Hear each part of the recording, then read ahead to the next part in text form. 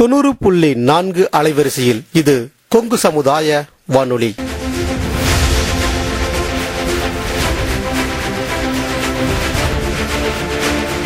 கொங்கு பொறியியல் கல்லூரி வளாகத்திலிருந்து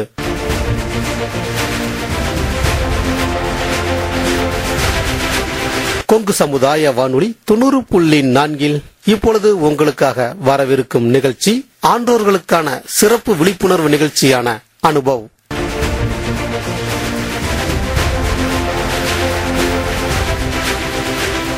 அதாவது இந்திய அரசாங்கத்தின் அறிவியல் மற்றும் தொழில்நுட்பத்துறை என்னும் டிபார்ட்மெண்ட் ஆஃப் சயின்ஸ் அண்ட் டெக்னாலஜியால் நிறுவப்பட்ட விஞ்ஞான் பிரசார் என்னும் துறை மற்றும் அழகப்பா பல்கலைக்கழகம் இணைந்து வழங்கும் 60 வயதுக்கும் மேற்பட்ட ஆன்றோர்களை உள் இணைக்கும் புதுமையான சமுதாய வானொலி நிகழ்ச்சி அனுபவ்.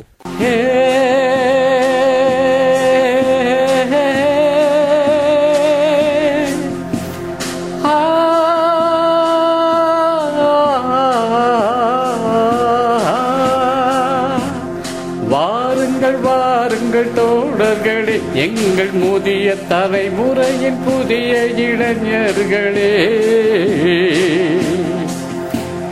வாருங்கள் வாருங்கள் தோழர்களே, எங்கள் முதிய தலைமுறையின் புதிய இளைஞர்களே. நமக்கென ஒரு உலகம், நமக்கென ஒரு வாழ்க்கை, வயது கூட வெறும் எந்தா, இங்கு வாழ்க்கையே ஜாலி வந்தா. வாருங்கள் வாருங்கள் தோழர்களே, எங்கள் முதிய தலைமுறையின் புதிய இளைஞர்களே. 25 செய்தோம் புரட்சி, 65 எதற்கு அயற்சி, 25 செய்தோம் புரட்சி, 65 எதற்கு அயற்சி.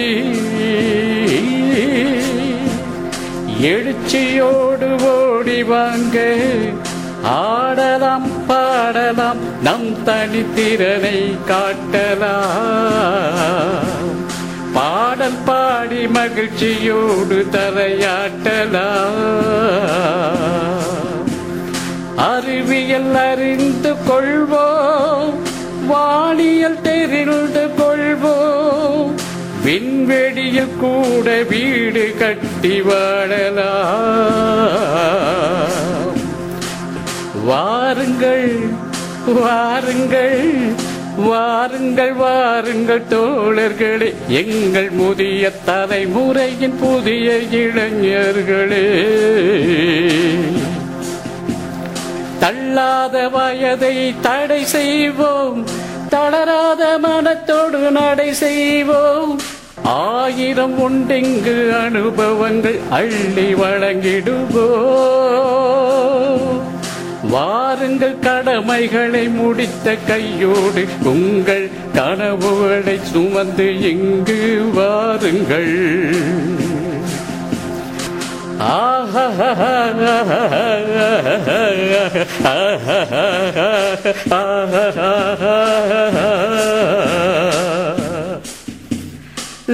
la la la la la la la la la la la la இந்நிகழ்ச்சியின் மூலம் அறிவியல் துறையில் சாதனை படைத்த ஆன்றோர்களின் அனுபவங்கள் மற்றும் அறிவியல் துறையில் கைதேர்ந்த வல்லுநர்களின் புது அறிவு மற்றும் பொது அறிவுகளை மூத்த குடிமக்களுடன் பகிர்ந்து கொள்ளும் முயற்சியே இந்த நிகழ்ச்சி. நிகழ்ச்சி ஆக்கம், ஊக்கம் மற்றும் வழிகாட்டல் டாக்டர் ஆர் ஸ்ரீதர். வடிவமைப்பு செயலாக்கம் அழகப்பா பல்கலைக்கழகத்தின் டீன் டாக்டர் ஆர் முருகன். நிகழ்ச்சி ஒருங்கிணைப்பு கொங்கு சமுதாய வானொலி நிலைய இயக்குனர் முனைவர் எஸ் மகேஸ்வரன். இன்றைய நிகழ்ச்சியில் அனுபவ் நிகழ்ச்சியினுடைய கருத்துக்களை நம்மோடு நேயர்கள் பகிர்ந்து கொள்கிறார்கள். நிகழ்ச்சி தயாரிப்பு தங்கவேல்.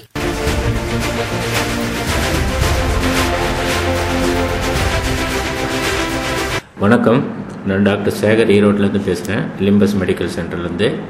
இந்த எலக்ட்ரிக்கல் யூஸ் எப்படி ஆகுதுங்கிறத நிறைய தெரிஞ்சுக்கிட்டேன். மற்றபடி வீட்டில் இருந்தது போதோ இல்லை வந்து டாக்டருங்கிற முறையிலையோ தெரிஞ்ச விஷயத்தை காட்டிலும் எலக்ட்ரிக்கல் உபயோகம் எப்படி இருக்க வேண்டும், எப்படி நம்ம அதை வந்து கையாள வேண்டுங்கிறத வந்து ஓரளவுக்கு தெரிஞ்சுக்கிட்டேன். அதில் நான் உங்கள்கிட்ட வந்து ஒரு ஷேர் பண்ணிக்கலான்னு விரும்புகிறேன். இதில் நமக்கு கரண்ட்டு வந்து பார்த்திங்கன்னா வீட்டில் நம்ம உபயோகப்படுத்துறது, தொழிற்சாலை உபயோகப்படுத்துறது, இப்படி நம்ம ரெண்டாக பிரிச்சுக்கலாம். வீட்டில் பார்த்திங்கன்னா நம்ம வந்து எதுக்கு உபயோகப்படுத்துகிறோம் உங்களுக்கு எல்லாத்துக்கும் தெரிஞ்ச விஷயம். TV, fan, fridge, mixie, iron box அந்த மாதிரி யூஸ் பண்ணுறோம். தொழிற்சாலையில் அது வேறு விதமாக போயிட்டுருக்கோம். இதில் வந்து பார்த்திங்கன்னா ஏசி கரண்ட்டு, டிசி கரண்ட்டு 2 இருக்குது. அதில் அதே மாதிரி பவர்களும் வித்தியாசப்பட்டுவோம். நாம் அதில் வந்து கையாளும் போது நம்ம கேர்லெஸ்ஸாக நிறைய பேர் எப்படின்னா அந்த ப்ளக் பாயிண்ட்டை அப்படியே நேராக கொண்டு போய் கை வைப்பாங்க. அதை வந்து ஈஸியாக கொண்டு போய் பார்த்து அவங்க வந்து சுவிட்சு போடுவாங்க. அப்படியெல்லாம் பண்ணக்கூடாது. நம்ம ஈரக்கையில் போய் தொடுவாங்க, அதெல்லாம் செய்யக்கூடாது. எஸ்பெஷலி லேடிஸ் வந்து மிக்சி யூஸ் பண்ணும்போது ஈரக்கையில் அப்படியே தொடுவாங்க, அப்படியே மிக்சி போடுவாங்க. அப்போ நமக்கு வந்து ஷாக் அடிக்கிறதுக்கான சான்ஸ் இருக்குது. எந்த கரண்டில் வந்து யூஸ் பண்ணாலும் சரி, எந்த பொருளை யூஸ் பண்ணாலும் சரி, எவ்வளோ கேர்ஃபுல்லாக யூஸ் பண்ணுறோமோ அது வரையிலும் நம்ம சேஃப்டியாக இருக்கலாம். உதாரணத்துக்கு நம்ம அயன் பண்ணுறோம். அயன் பண்ணும்போது நிறைய பேர் அனுமதிச்சிருப்பாங்க. அயன் பண்ணும்போது அதை இண்டக்ஷன் அடித்து நிறைய பேர் தூக்கி அடிச்சிருக்க இதெல்லாம் வந்து நம்ம பார்த்துருப்பீங்கன்னு நினைக்கிறேன், இல்லைன்னா கேட்டிருப்பீங்க. ஸோ அப்போ இதெல்லாம் காமனாக நடக்கக்கூடிய விஷயம். அதனால் நம்ம கரண்டில் வந்து பட்டிக்காட்டில் தான் சொல்லுவாங்க, கரண்டில் வந்து நம்ம விளையாடக்கூடாது அப்படிம்பாங்க. அந்த விளையாட்டுத்தன்மை இதில் இருக்கக்கூடாது. எஸ்பெஷலி இப்போ நாம் வந்து எல்லார் வீட்லேயும் ரொம்ப முக்கியமாக யூஸ் பண்ணுறது செல்ஃபோன். அந்த செல்ஃபோனில் வந்து நாம் போட்டுட்டு பவர் கம்மியாக தான் இருக்குன்னு நினச்சி போட்டுக்கிட்டே பேசுவோம். சில டைமில் போட்டுட்டு அப்படியே நம்ம பக்கத்தில் வச்சுக்குவோம். நைட்டு போட்டுட்டு இப்போ அப்படியே போட்டுட்டு விட்டுருவோம். அப்போ நிறைய பேர் நீங்கள் ஃபீல் பண்ணலாம், செல்ஃபோனை எடுத்துகிட்டு பேசும்போது வெடிச்சு போச்சு அப்படிங்கிறது நீங்கள் கேள்விப்பட்டிருப்பீங்க. அது வெடிக்கிறதுனா அது மட்டும் வெடிச்சா பரவாயில்ல, அதனுடைய பாதிப்பு நமக்கும் நிறைய பேர் ஃபோட்டோவில் வாட்ஸ்அப்பில் அனுப்பிச்சிருப்பாங்க, இதை பார்க்கலாம். அப்போ ஏன் கரண்ட்டில் அப்படி யூஸ் பண்ணணும்? தப்பு இல்லையா? அதே மாதிரி போட்டுட்டு பக்கத்துலேயே போட்டு படுக்க வச்சுட்டு இருப்பாங்க, நாம் படுத்துட்டு இருக்கும்போது பக்கத்தில் இருக்கும். அதே மாதிரி அது சார்ஜ் அதிகமாக ஏறினதுக்கப்புறம் அது அதிகமாகி வெடிக்கிறத நம்ம கேள்விப்பட்டிருப்போம். அது வெடிக்கிறதுனால திரும்ப அதே மாதிரி தான் அந்த வெடித்து செல்ஃபோன் போனால் போயிட்டு போகுது. நமக்கு வந்து எவ்வளோ கஷ்டத்தை கொடுக்குதுங்கிறது தெரிய வரும். அதனால் அந்த செல்ஃபோன் உபயோகங்கிறது வந்து காமனாகி போச்சு. ஒவ்வொரு வீட்லேயும் இருக்குது, எல்லார்த்திட்டையும் இருக்குது. அப்போ கரண்டில் எவ்வளோ பாதிப்பு வருங்கிறத தெரிஞ்சுக்கிட்டு நீங்கள் அதுக்கு தகுந்த மாதிரி யூஸ் பண்ணிங்கன்னா ரொம்ப நல்லாயிருக்கும். இது வந்து நம்மளுடைய சேஃப்டிக்காக தான் நம்ம பேசிகிட்டு இருக்கிறோமே தவிர மற்றவங்களுக்காக இல்லை. நம்மளுடைய வந்து உயிருக்கு பாதுகாப்பு நாமளே தான், மற்றவங்க யாராலையும் செய்ய முடியாது. இது உங்களுக்கு தேவையான இன்னும் இன்ஃபர்மேஷன் வேணும்னா எலக்ட்ரிக்கல் டிபார்ட்மெண்ட்டில் போங்க, கேளுங்க, எப்படி கையாளுறது, எப்படி பண்ணுறது அப்படிங்கிறதெல்லாம் கேட்டிங்கன்னா அவங்க சொல்லுவாங்க. நான் அவங்கள்ட்ட வந்து சிம்பிளாக சொல்ல வேண்டியது, ஈரக்கையில் யூஸ் பண்ணாதீங்க. முடிஞ்ச வரையும் ப்ளக் பாயிண்ட்டை வந்து கரெக்டாக எங்கே பிடிக்கணுமோ அங்கே பிடிச்சி போடுங்க. நம்ம வந்து சுவிட்சு போடும்போது அந்த சுவிட்சை மட்டும் நீங்கள் வந்து டச் பண்ணுங்கள். மற்றபடி நம்ம வந்து கேர்ஃபுல்லாக செஞ்சோம்னா பயப்பட வேண்டிய அவசியம் இல்லை. இது எப்படின்னா நல்ல பாம்பை வளர்த்துற மாதிரி. நல்ல பாம்பை வளர்த்தும் போது அது வந்து விஷமுள்ள பாம்புங்கிறது நமக்கு தெரியும். ஆனால் பாம்பாட்டி எவ்வளோ ஈஸியாக கையாண்டுட்டு இருக்கிறான். அது எப்படி கையாளணுமோ அதே மாதிரி தான் இந்த வந்து கரண்ட்டையும் சரிவர பயன்படுத்தினால் நமக்கு உபயோகப்படும். இல்லைன்னா நமக்கு அது திருப்பி கஷ்டத்தை கொடுக்கும். ஷாக் அடித்தா எவ்வளோ பிரச்சனைகள் அது நமக்கு தெரியும். அந்த நிலைமைக்கு நம்ம போயிடக்கூடாது. நீங்கள் கேர்ஃபுல்லாக அந்த யூஸ் பண்ணுங்கள், நலமோடு வாழுங்க. இந்த கொங்கு எஃப்எம்ல இந்த அழைத்து இந்த பேச சொன்னதற்கு அவங்க எஃப்எம் சார்பாக அவங்களுக்கும் சரி நேயர்களுக்கும் சரி மீண்டும் ஒரு முறை நன்றி தெரிவித்துக் கொள்கிறேன்.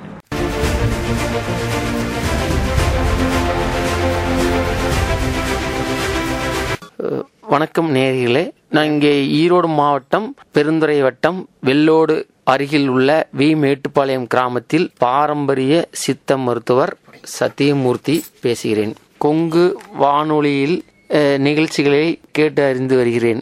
அது சமயத்தில் தற்போது சில நாட்களுக்கு முன்பு தேனின் மருத்துவ குணங்களை பற்றி கொங்கு வானொலியில் ஒளிபரப்பு செய்திருந்தார்கள்.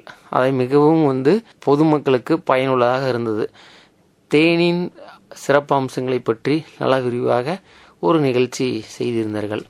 அதில் நான் பாரம்பரிய சித்த மருத்துவர் என்ற முறையில் நானும் இந்த தேனின் மருத்துவ குணங்களை பற்றி சில குறிப்புகளை கூற விரும்புகிறேன். இதில் தேனின் வகைகள் அப்படின்னு பார்த்தா மலந்தேன், இத்தாலி தேன், கொசுத்தேன், கொம்பு தேன், அடுக்கு தேன், பெட்டி தேன் அப்படின்னு இத்தனை வகைகள் இருக்குது. இதில் வந்து உங்களுக்கு பெட்டி தேன் வந்து நம்ம இந்திய தேனின் இது அடுக்கு தேன் இருக்கு, அந்த அடுக்கு தேன் வகைகளை வந்து பெட்டி தேனில் வச்சு நம்ம மகரந்த சேர்க்கைக்காக தென்னை தோப்புகளிலும் வயல்வெளியிலும் சூரியகாந்தி இந்த பொதுவான நல்ல ஒரு சிறப்பு மலர்கள் உள்ள இடங்களில் வச்சு இந்த மகரந்த சேர்க்கைக்காக வந்து பெட்டி தேன் வந்து வச்சு எடுப்பாங்க. அதில் அந்த பூவினுடைய தன்மையை பொறுத்து அந்த தேன் உபயோகப்படுத்தலாம், நல்லாயிருக்கும். அடுத்தது கொம்பு தேன். நம்ம பாறைகளில், மரப்பொந்துகளில், பாறை சந்துகளில் மரப்பொந்துகள், இந்த மாதிரி கல் சந்து கல் கூட்டுகள் இந்த மாதிரி இடத்துல எல்லாம் வந்து அந்த தேன்கள் இருக்கும். கொம்பு தேன் வந்து மரங்களில் வந்து அதிகமாக வசதி வருகிறது. அதில் தேன் வந்து நம்ம இந்திய தேன் வகை தான். அது ஒரு 3-4 கிலோமீட்டருக்குள்ளே தான் வந்து அந்த தேன் போய் சேகரித்து வரும். குறைவாகத்தான் தேன் கிடைக்கும் கொம்பு தேன். அடுக்கு தேன் பாறை சந்தைகளில் அதிகமாக கிடைக்கும். அது அந்தந்த ஏரியாவை பொறுத்து தேனுடைய அடர்த்தி, அந்த நிறம், சுவை, திடம், திக்னஸ், வெயிட் இதை வந்து மாறுபடலாக இருக்கும். கொசுத்தேன் என்பது சிறிய வகை, நம்ம கொசு உள்ள சைஸில் இருக்கும். கொசுத்தேனுடைய இது ஓடக்கல் சுவர்களில் அதிகமாக இதை காணலாம். இது வந்து முருங்கைப்பூ அருகில் உள்ள மலர்களில் அதிகமாக வந்து தேனை சேகரிக்க முடியாது, குறைவாகத்தான் இருக்கும். இது இந்த பேச்சு வராமல் இருக்கும் குழந்தைகளுக்காக வந்து அதிகமாக இந்த கொசுத்தேனே நம்ம பயன்படுத்தலாம், மருத்துவ குணம் வாய்ந்தது. அடுத்தது எல்லா வகையிலையும் சிறந்தது வந்து மலந்தேன். மலை பிரதேசங்களிலே வந்து மலத்தேன் வந்து அதிகமாக கிடைக்கும். இது பலதரப்பட்ட மலையை சார்ந்த பூக்களில் சேகரித்து அதிகமான தூரத்திற்கு இந்த மலம் தேன் பூச்சிகள் சென்று குறைந்தது 10லிருந்து ஒரு 13 கிலோமீட்டர் 14 கிலோமீட்டர் வரை சென்று அதிகமான தேனை கொண்டு வந்து சேகரித்து வைத்திருக்கும். அதிகமாக மலந்தேன் அதிகமாக கிடைக்கும். ஒரு கூடுகளில் குறைந்தது 30 கிலோ வரை கிடைக்கும். இதில் மருத்துவ குணம் அதிகம் வாய்ந்ததாக இருக்கும். இயற்கையாகவே வந்து தேனின் மருத்துவ குணம், அதாவது நோய் எதிர்ப்புத்தன்மை அதிகம், நேச்சுரலாக இயற்கையாக. இதை எடுத்துக்கிறப்போ உங்களுக்கு அதிகம், அதாவது ஜீரணத்தன்மை அதிகம். இரவில் வந்து இதை நம்ம தேனில் சுடுதண்ணியில் கலந்து குடிக்கலாம், ஜீரண சக்தி அதிகமாக இருக்கும். உடம்பு வெயிட்டுகள் போடுறதுக்காக குழந்தைகளுக்கு தேன், ட்ரை ஃப்ரூட்ஸ் இதில் ஊற வைத்து நம்ம பயன்படுத்தலாம். இது வந்து நோய் எதிர்ப்புத்தன்மை ஆற்றல் அதிகம். அடுத்தது இத்தாலி தேன்.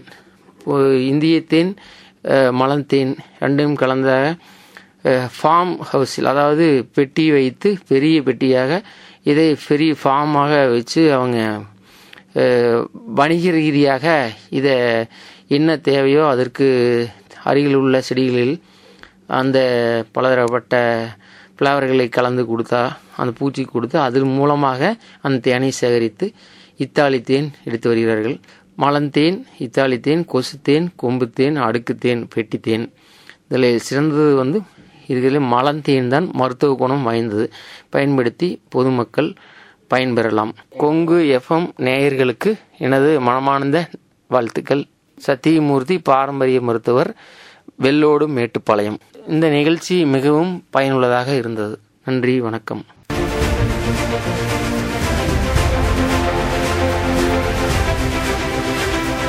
வணக்கம் நேயர்களே, நம்ம கொங்கு காலேஜ் ஏரியாவிலேருந்து கருக்கங்காட்டு வலசு பகுதியிலேருந்து நான் மூர்த்திங்கிறவர் பேசுகிறேங்க. இந்த எஃப்எம்மில் பார்த்தீங்கன்னா எலக்ட்ரிசிட்டி எப்படி பயன்படுத்துறது, அதனுடைய கட்டுப்பாடுகளை எப்படி குறைக்கிறது அப்படிங்கிறத பற்றி ஒளிபரப்பு பண்ணியிருந்தாங்க. மக்கள்லாம் பார்த்திங்கன்னா நிறையா எலக்ட்ரிசிட்டி பார்த்திங்கன்னா வீணாக்கிறதுல நம்ம அதிக அக்கறை காட்டுறோம், சேமிக்கிறதுல துளி கூட நாட்டம் இல்லாமல் இருக்கிறோம்.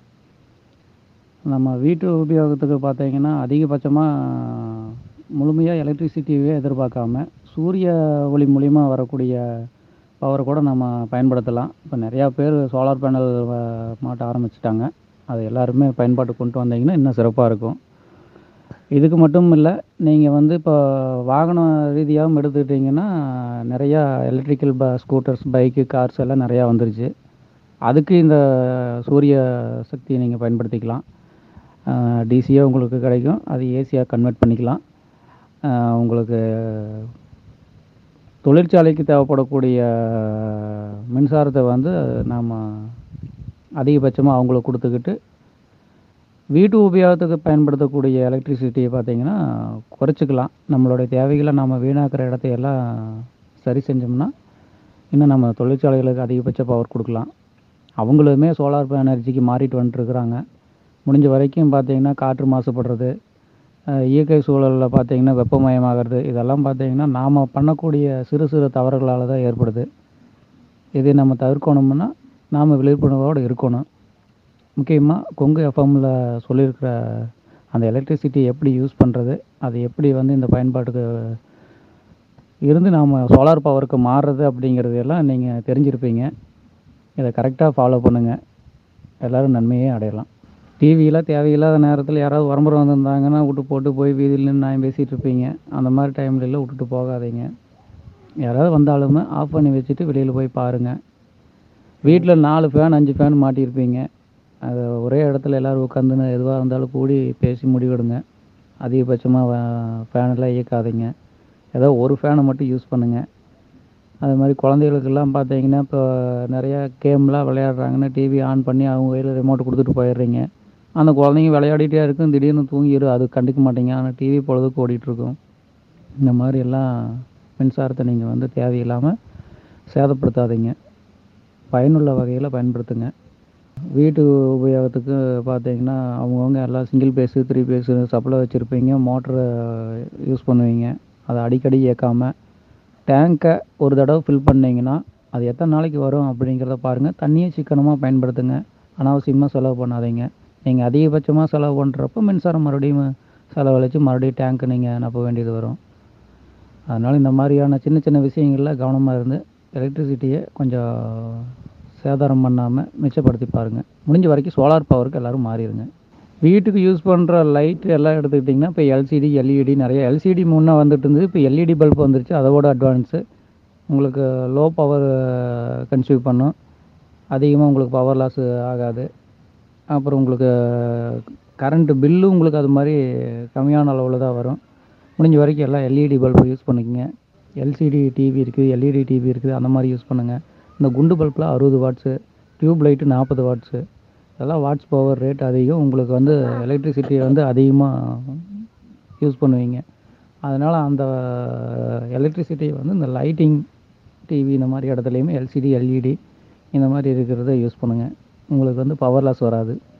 ஏசி வச்சுருக்கிறவங்க எந்த தேவையோ அந்த இடத்துல மட்டும் ஏசியை யூஸ் பண்ணுங்கள். நைட்டு உங்களுக்கு வந்து உறங்க போகிறப்ப மட்டும் ஏசி ஒன்று யூஸ் பண்ணுங்கள். மதிய டைம்லேயும் பகல் டைம்லேயும் ஏசி போட்டு மின்சாரத்தை வந்து சேதம் பண்ணாதீங்க. ஃப்ரிட்ஜை வந்து கூல் ஆயிடுச்சுன்னா ஆட்டோமேட்டிக்காக ஆஃப் ஆகிற மாதிரி மோடில் வச்சுக்கோங்க. அடிக்கடி ஃப்ரிட்ஜை ஓப்பன் பண்ணி க்ளோஸ் பண்ணி அந்த கூலிங்கை வேஸ்ட் பண்ணாதீங்க. நீங்கள் ஓப்பன் பண்ணி க்ளோஸ் பண்ணுற டைமில் மறுபடியும் அது ஜென்ரேட் ஆகும், மறுபடியும் பவர் லாஸ் ஆகும். இந்த மாதிரி இருக்கக்கூடிய எல்லா விஷயத்தையுமே கொஞ்சம் உன்னிப்பாக கவனித்து வேலை செய்யுங்க. நன்றி, வணக்கம்.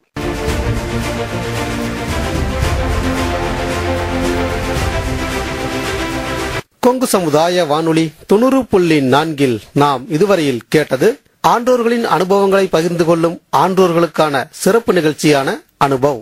அதாவது இந்திய அரசாங்கத்தின் அறிவியல் மற்றும் தொழில்நுட்பத்துறை என்னும் டிபார்ட்மெண்ட் ஆஃப் சயின்ஸ் அண்ட் டெக்னாலஜியால் நிறுவப்பட்ட விஞ்ஞான் பிரசார் என்னும் துறை மற்றும் அழகப்பா பல்கலைக்கழகம் இணைந்து வழங்கும் 60 வயதுக்கும் மேற்பட்ட ஆன்றோர்களை உள் இணைக்கும் புதுமையான சமுதாய வானொலி நிகழ்ச்சி அனுபவ்.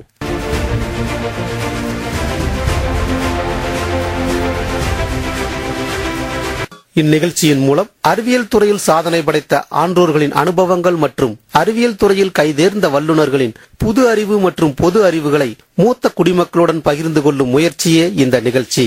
நிகழ்ச்சி ஆக்கம், ஊக்கம் மற்றும் வழிகாட்டல் டாக்டர் ஆர் ஸ்ரீதர். வடிவமைப்பு செயலாக்கம் அழகப்பா பல்கலைக்கழகத்தின் டீன் டாக்டர் ஆர் முருகன். நிகழ்ச்சி ஒருங்கிணைப்பு கொங்கு சமுதாய வானொலி நிலைய இயக்குனர் முனைவர் எஸ் மகேஸ்வரன். நேயர்கள் இதுவரை கேட்டது நமது கொங்கு சமுதாய வானொலியில் ஒளிபரப்பாகிக் கொண்டிருக்கக்கூடிய அனுபவ் நிகழ்ச்சியினுடைய கருத்துக்களை நேயர்கள் இதுவரை வழங்கிய தொகுப்பினை கேட்டீர்கள். நிகழ்ச்சி தயாரிப்பு தங்கவேல்.